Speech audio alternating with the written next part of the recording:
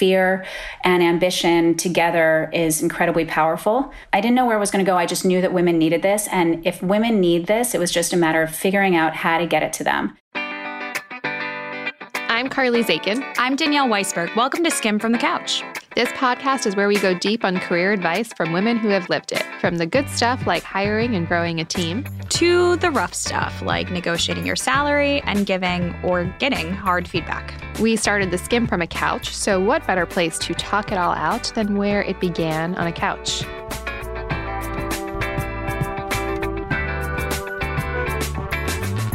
Hey everyone, this show might sound a bit different today because we're skimming from 3 different couches. The Skim is working from home for the time being because of COVID-19. Today, we have Ariane Goldman joining us on Skim from the Couch. She is the founder and CEO of Hatch, a brand creating style solutions for pregnant women, and is changing the conversation about maternity. She's also the founder of Two Birds, a company that makes wearable and inclusive bridesmaid dresses that can be worn long after a wedding. Ariane, we are so excited to have you with us. Welcome to Skim from the Couch. Thanks for having me. So we're going to start how we like to start all interviews. Skim your resume for us.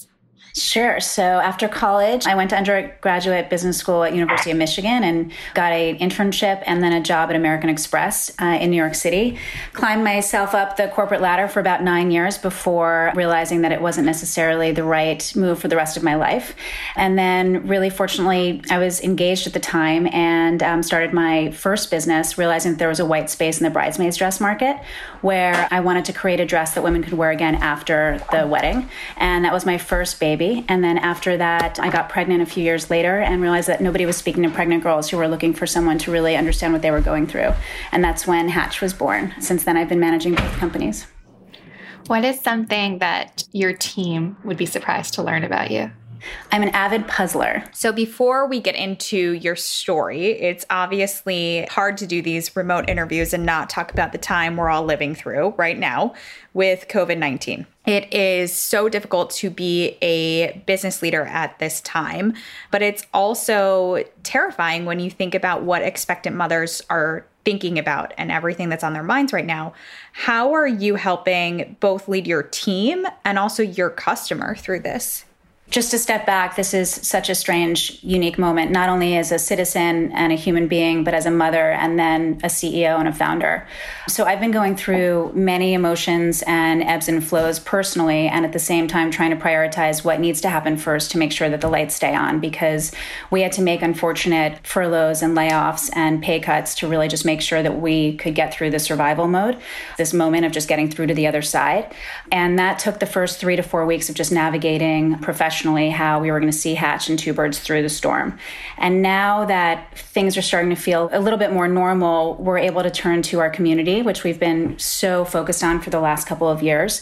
And yesterday we launched an amazing resource page because just the terror that these women are feeling right now, the unknowns, the questions that just aren't answered yet about being pregnant during this time, we're hearing them loud and clear. So I'm so proud that Hatch now is kind of a foundation and a resource for all questions, not all questions, but a lot of questions and resources that are out there for pregnant women. It's such a scary time, and anything we can do outside of just selling them beautiful product and things that make you feel better, what else can we do? We can hold your hand and let you know that there are people listening and that we've got your back. So we actually asked our audience what they wanted to ask you. Something our community wants to know is, how are you balancing productivity while working from home while maintaining sanity? We're working on maintaining sanity. You know, I got some great advice the other day that when thinking about your employees and their productivity working from home, they're not working from home in a normal situation. We're working from home in a crisis. Right? So it's just a totally different playing field, and our expectations are totally different. And so this time around, we're leading with empathy and making sure that our employees are feeling safe and okay. Our team got hit pretty hard. Several of my team has recovered from COVID. So we have been doing morning Zoom calls, and you know, it's been very apparent over the last few weeks that some of us are sick and not feeling great. And that's been emotional and pretty tough for the team to get through. So uniting and making sure that the team knows that we're there for them, and leading with human first has been a real win for us. I'm really grateful this morning. I surprised the team with a day off tomorrow, and everybody was very, very appreciative. And I think it went a really long way, just so that they know that we support being sane and breathing and kind of trying to find some normal right now. We want to go back to how you started your career. You started on Wall Street at American Express, and you worked your way up there, but obviously you spent a lot of time in corporate America. And, Danielle and I both come from a big corporate company. And I'm curious, what do you think you learned most from being in a large organization? And what would you tell those who are listening who might still be employed at large organizations, what to soak out of that experience? First and foremost, I think my appreciation for American Express and the corporate world has only grown as I've gotten further and further away from it. I think the idea that they celebrate, especially Amex, celebrates the fact that you can move around to different jobs during your career path. They really urge you to get different tastes and flavors of your career as you're moving up. And I really appreciate that, because when you're running a small business, there's no pinch hitters. Like, nobody's replacing you. There's no one, if you go out on maternity leave, like, that job is kind of vacant for that time. So I really appreciated the fact that they wanted diversity in your experience. I also really appreciated the benefits and the fact of working together, and just the structure and organization that takes years to build in a small business, because you just don't necessarily have those people in that pecking order to kind of guide you. And so I was able to take a lot of kind of the feedback forms, just the way that year ends were handled, and bring them to both my companies and make it feel a little bit more official. And I would have never have known how to do that had I not had that experience. I think a lot of people obviously would have been happy to climb the corporate ladder, especially at a place like Amex. What is it about your upbringing or the people around you had, or even your education, that you think made you want to take the leap into doing something different? Amex is a beautiful organization. It was almost like golden handcuffs, especially as you're entering your 30s and potential motherhood. I mean, they treat women so fantastically, maternity care, the whole bit. I have a certain thirst for life, and I was born ambitious. After spending 8 years growing on this journey, I wanted more, and I needed to kind of use my hands to make something happen. I'm a daughter of 2 entrepreneurs. My parents worked together my whole life. So we would be at the Javits Center, and I'd be kind of working those booths with them. And I just, I would know where their factories were in India and in New York. And I just kind of knew the language and the recipes there. And I just got a little claustrophobic in the corporate safety. And you live once, and I wanted to take risks, and I was searching for a way to express my creativity. And it wasn't necessarily something I was able to do at Amex. So I went to Parsons at night to try and kind of cultivate something, and I thought interior design might be that. And then I fell in love with a creative filmmaker who didn't understand any of the acronyms that I was talking about American Express. And he urged me to kind of really chase my creative dreams. And some of us are born with talents and arts, and some of us have to find it. So I was searching for mine. Having a business school education, and also kind of being savvy in the fashion front when I was getting married, and realizing that nobody was kind of fitting that void of, why do you have to hate your best friend for buying a bridesmaid's dress when, like, this should be a celebratory, you should look great. You want to feel hot and sexy and awesome at your friend's wedding. Why do you have to suffer and spend money to do so? So that kind of light bulb went off. That's where I really knew that there was something there. And that's what kind of urged me to take the chance and jump ship. So let's talk about that moment. You went into what the idea was for Two Birds, but you were experiencing a lot of changes kind of all at once. Getting married, thinking about potentially leaving Amex. What was going through your mind? I was searching for something to hold on to grasp onto, something that gave me the momentum to kind of say it's okay to take this chance, this risk. My parents wanted me to stay safe. I remember talking to my mother-in-law. She said, absolutely, do not quit your day job, Ariane. Like, you'd be nuts. And yet it wasn't good enough for me, because I couldn't imagine the next 10 years of my life climbing this ladder, higher and higher. So for me, I was using the transition as a time to ask the questions and kind of get comfortable with the change, because my life was changing. So why not throw something else into the mix? Because if we're going to start afresh, let's really start afresh. But I wasn't that bold. What I did was I was fortunate enough to sign on with Amex as a consultant, which allowed me to get incoming, dollars in a paycheck while I was able to kind of build Two Birds and go to the factories and do some of that stuff. So I was able to kind of work both, where it wasn't black or white, all or nothing. I want to understand kind of your approach to side hustles, especially right now in a time where a lot of people need to be creative about thinking how to turn their side hustles into their main hustle. Talk to us just a little bit about how you treated your first company as a side hustle. I think anything that inspires you on the side, like me starting a business or creating something that wasn't there, if that passion is inside you and you can feed it daily, somehow, one way, designing your logo, putting it on a business card, sending it to Moo, anything that's kind of low lift to get that snowball rolling. I mean, that's when it's building and you're not necessarily doing a 180 and shifting everything. But if you can build something that has value enough to make that change safer for you, my advice would be to do something every day that just kind of drives that forward. Because before you know it, you're going to build something really beautiful, or you're going to ask your questions and find out the hard way that maybe it's not viable, but at least you're doing it on the side where you don't have everything on the table. So let's talk about the other white space that you discovered, which is when you were pregnant. Talk to us about what this journey was and what you came upon. It's so crazy. It was just really an idea. I was wearing vintage muumuus and dresses. And, I've always loved my mom's kind of South of France fashion. And I was always looking for ways to just feel beautiful. And when you walk down the street and you feel beautiful, regardless of what you look like, but it's that feeling inside, people notice. And when I was pregnant, I felt amazing. Regardless of nausea, I felt powerful. I was growing something inside with a man that I loved. It was just an amazing moment, but there was nothing out there that allowed me to celebrate that moment. And there was nowhere I could go. I was so excited to enter this new category and figure out what was out there so I can have that conversation with, that community. And I just couldn't find it.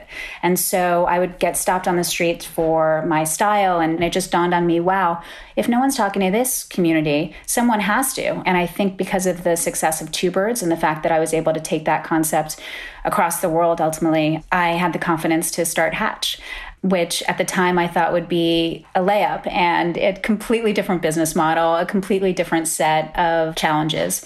But here I am 8 years later, and it's just incredible.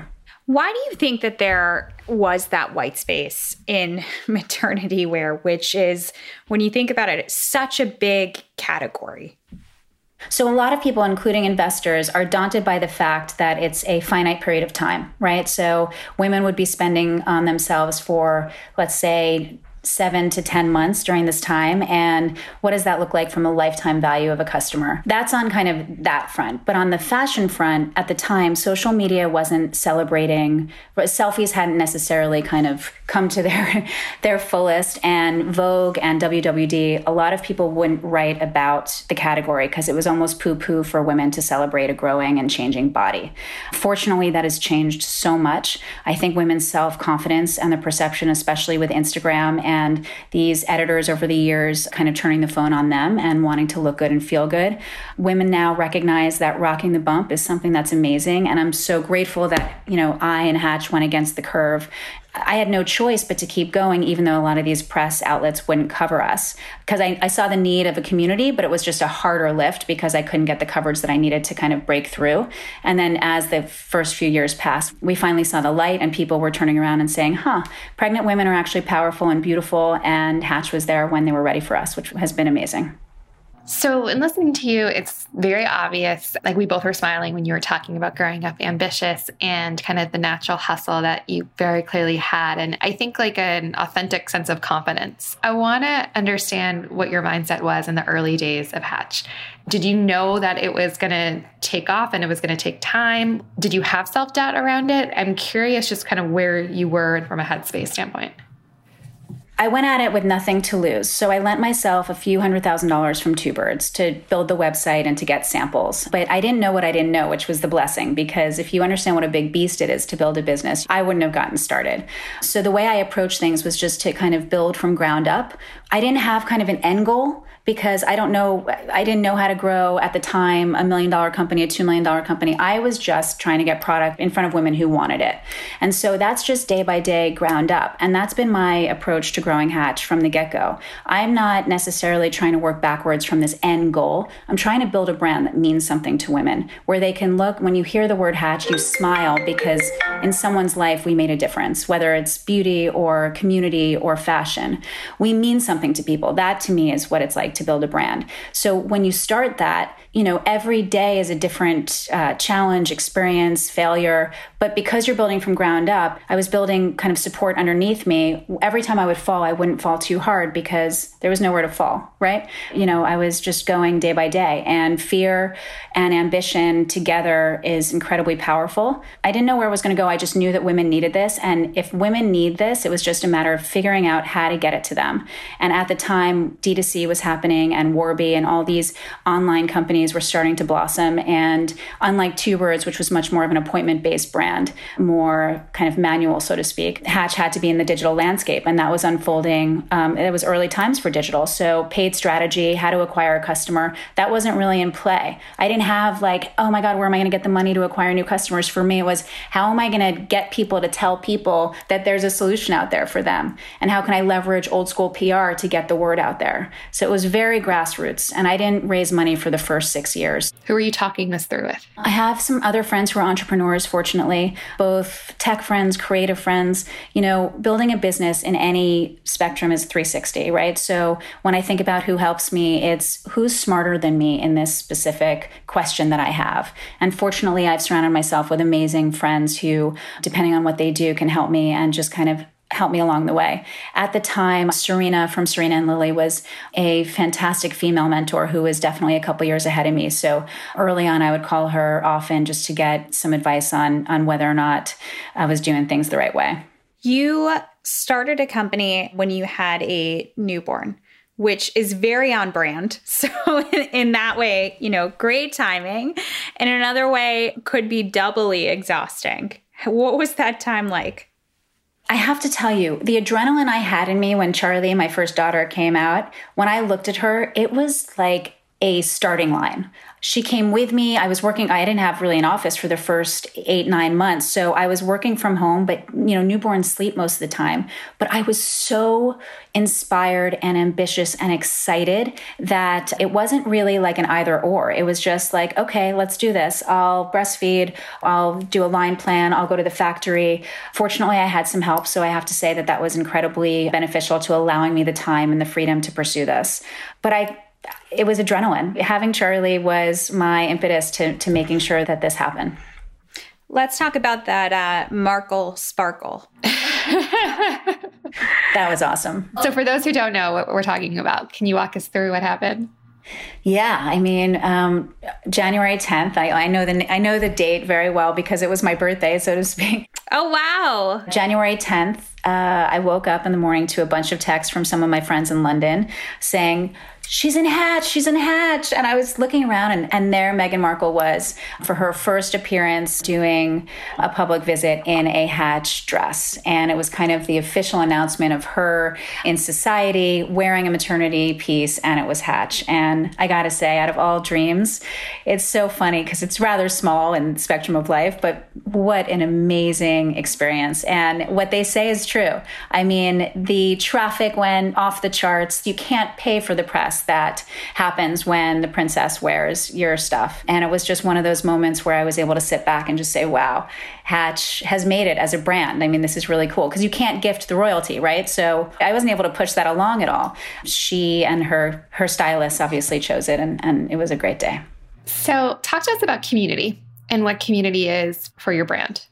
Community right now to me is number one. And it didn't start that way. I started off making beautiful clothes. And then I was hearing questions from women about how can I get a trusted source of everything that I need to get me through this time. And while it was always working with amazing women going through this time and it was connecting the dots, only when we opened our first retail store and had this roof to bring women, underneath and educate them, did it dawn on me how much the in-person community piece of Hatch was missing and how much people wanted it.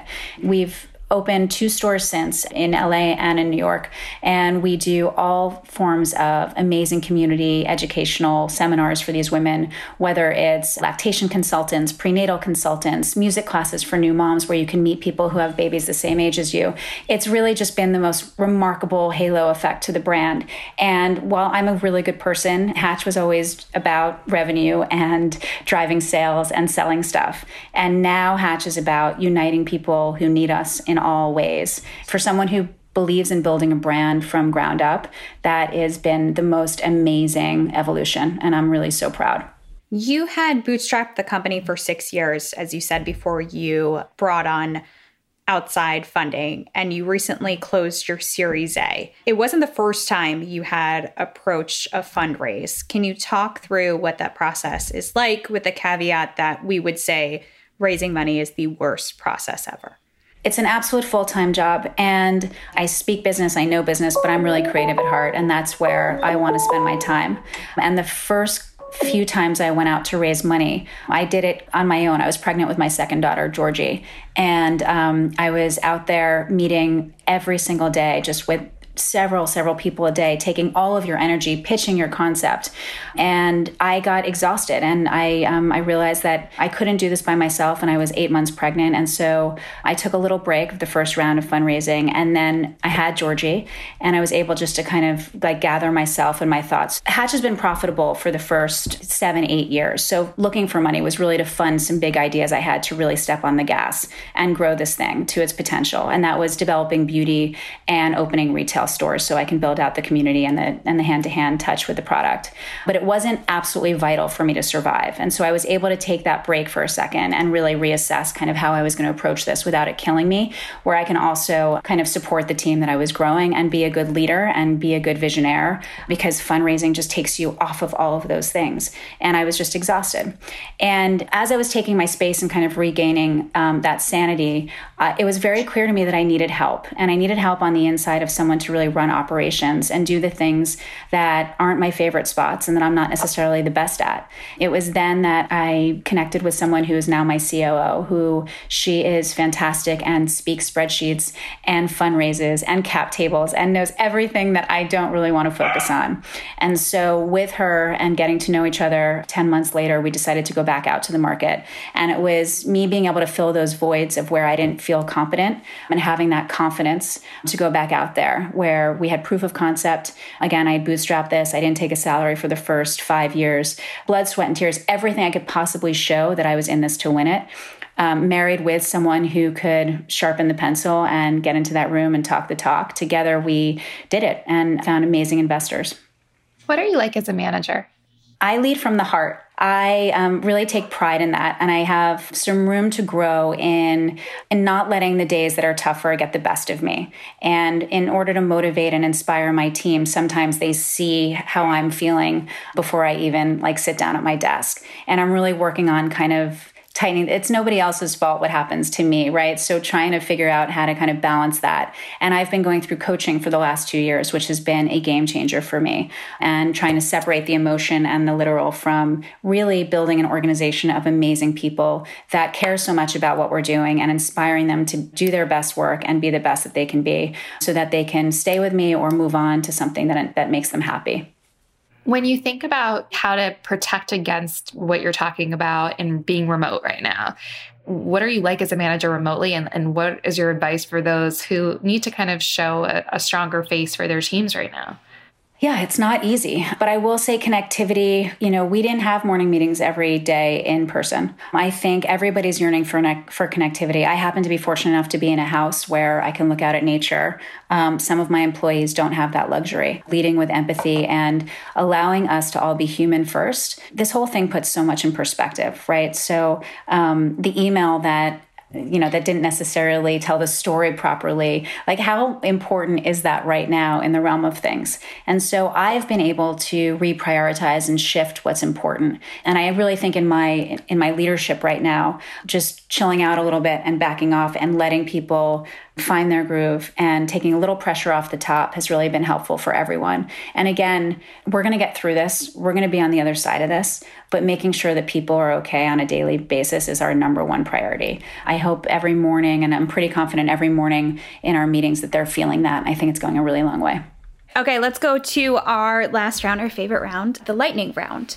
So we'll ask you short questions. You answer as fast as you can. What's replaced your morning commute? The Class by Taryn Toomey. I've been dying to try it. Everyone is saying that. I haven't done it virtually. I won't go in person. Online, It's amazing. Because it's emotional, and the music, it lets a lot of stuff go out and happen. It's pretty great. Can you skim your nighttime routine for us? Dinner, my husband's becoming an excellent cook, which is fantastic for me. With the family, a lot of puzzle time. We've gone through maybe 5 puzzles so far. Oh, do you want to be in a puzzle exchange with me? Oh my God, I would love that. A bottle of wine, and then finished off when the kids are down with a tequila on the couch in front of the fire with my husband. Yes. What is, for those who are searching for things to try to entertain young kids, anything that you've found to be helpful in quarantine? I just got a gardening set off Amazon where we can grow herbs and watch them grow every day, which is like super helpful to see progress happening. And I think I need that for myself. Yeah. yeah, it's pretty awesome. Taste Buds Kitchen is amazing, where you can kind of set up shop and live stream while you're making stuff. And outside of that, I'm trying to get them off the computer as much as possible now that education is on the computer. We're actually working out together. Hatch does daily workouts where we tune, like the whole team tunes in, and my kids are part of that. So trying to think outside the box. And as the weather gets nicer, hopefully getting them out of here. Are you getting dressed like you would for work, or are you pajamas? I am getting dressed in the morning. I wouldn't say like for work, but I will say I am making myself feel good in the morning, and it really helps with productivity. And when my team sees me in the morning on Zoom, I want to show them that I'm ready to go. And at least from the waist up, we're looking good. That might be some inspiration for me, but maybe not. Maybe after another month. What is the last show you streamed or binged? Unorthodox. Me too. So good. So good. Okay, shameless plug. We're coming out with a content platform called Babe by Hatch. It's the strategist meets baby center. And it's everything we need to know. And why do our kids pee on our new Celine bags? Can I eat my placenta while I'm driving? It's all the things that just keep us up at night, and the hypocrisy of motherhood. Wait, has one of your children actually peed on a Celine bag? I mean, how about a paintbrush across it of like non-removable paint? Well, now it's a one-time limited edition bag. Exactly. Okay, well, this has been lovely. Thank you. I think that's a great way to end. Yes, thank you so much, and congratulations on everything. Thanks for having me. Stay safe. Hi, everyone. We're trying something new. During this time of economic uncertainty, we want to take a moment to spotlight some new female-founded companies. We've heard from many incredible skimmers who are leading small businesses, and we will be introducing them to you each week on Skim from the Couch. See the link in our episode description for how to submit yourself or a friend.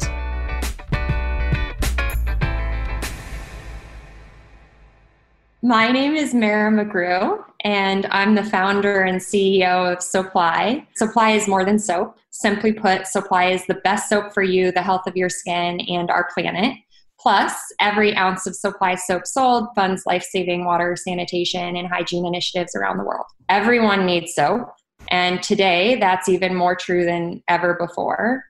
Our small all-female team is working day and night to make sure that we're getting soap in all the hands that need it right now. And that means that on top of our normal donation of $1 for every 8 ounces of soap sold, we are also choosing to donate our product to match the need for soap right here in New York City, where we're based. I'm literally packing 5 gallons of soap at a time and putting it in suitcases and rolling it through the streets of New York City to make sure that homeless shelters and other organizations that need it have it. We are also seeing our community asking questions around hand washing and soap.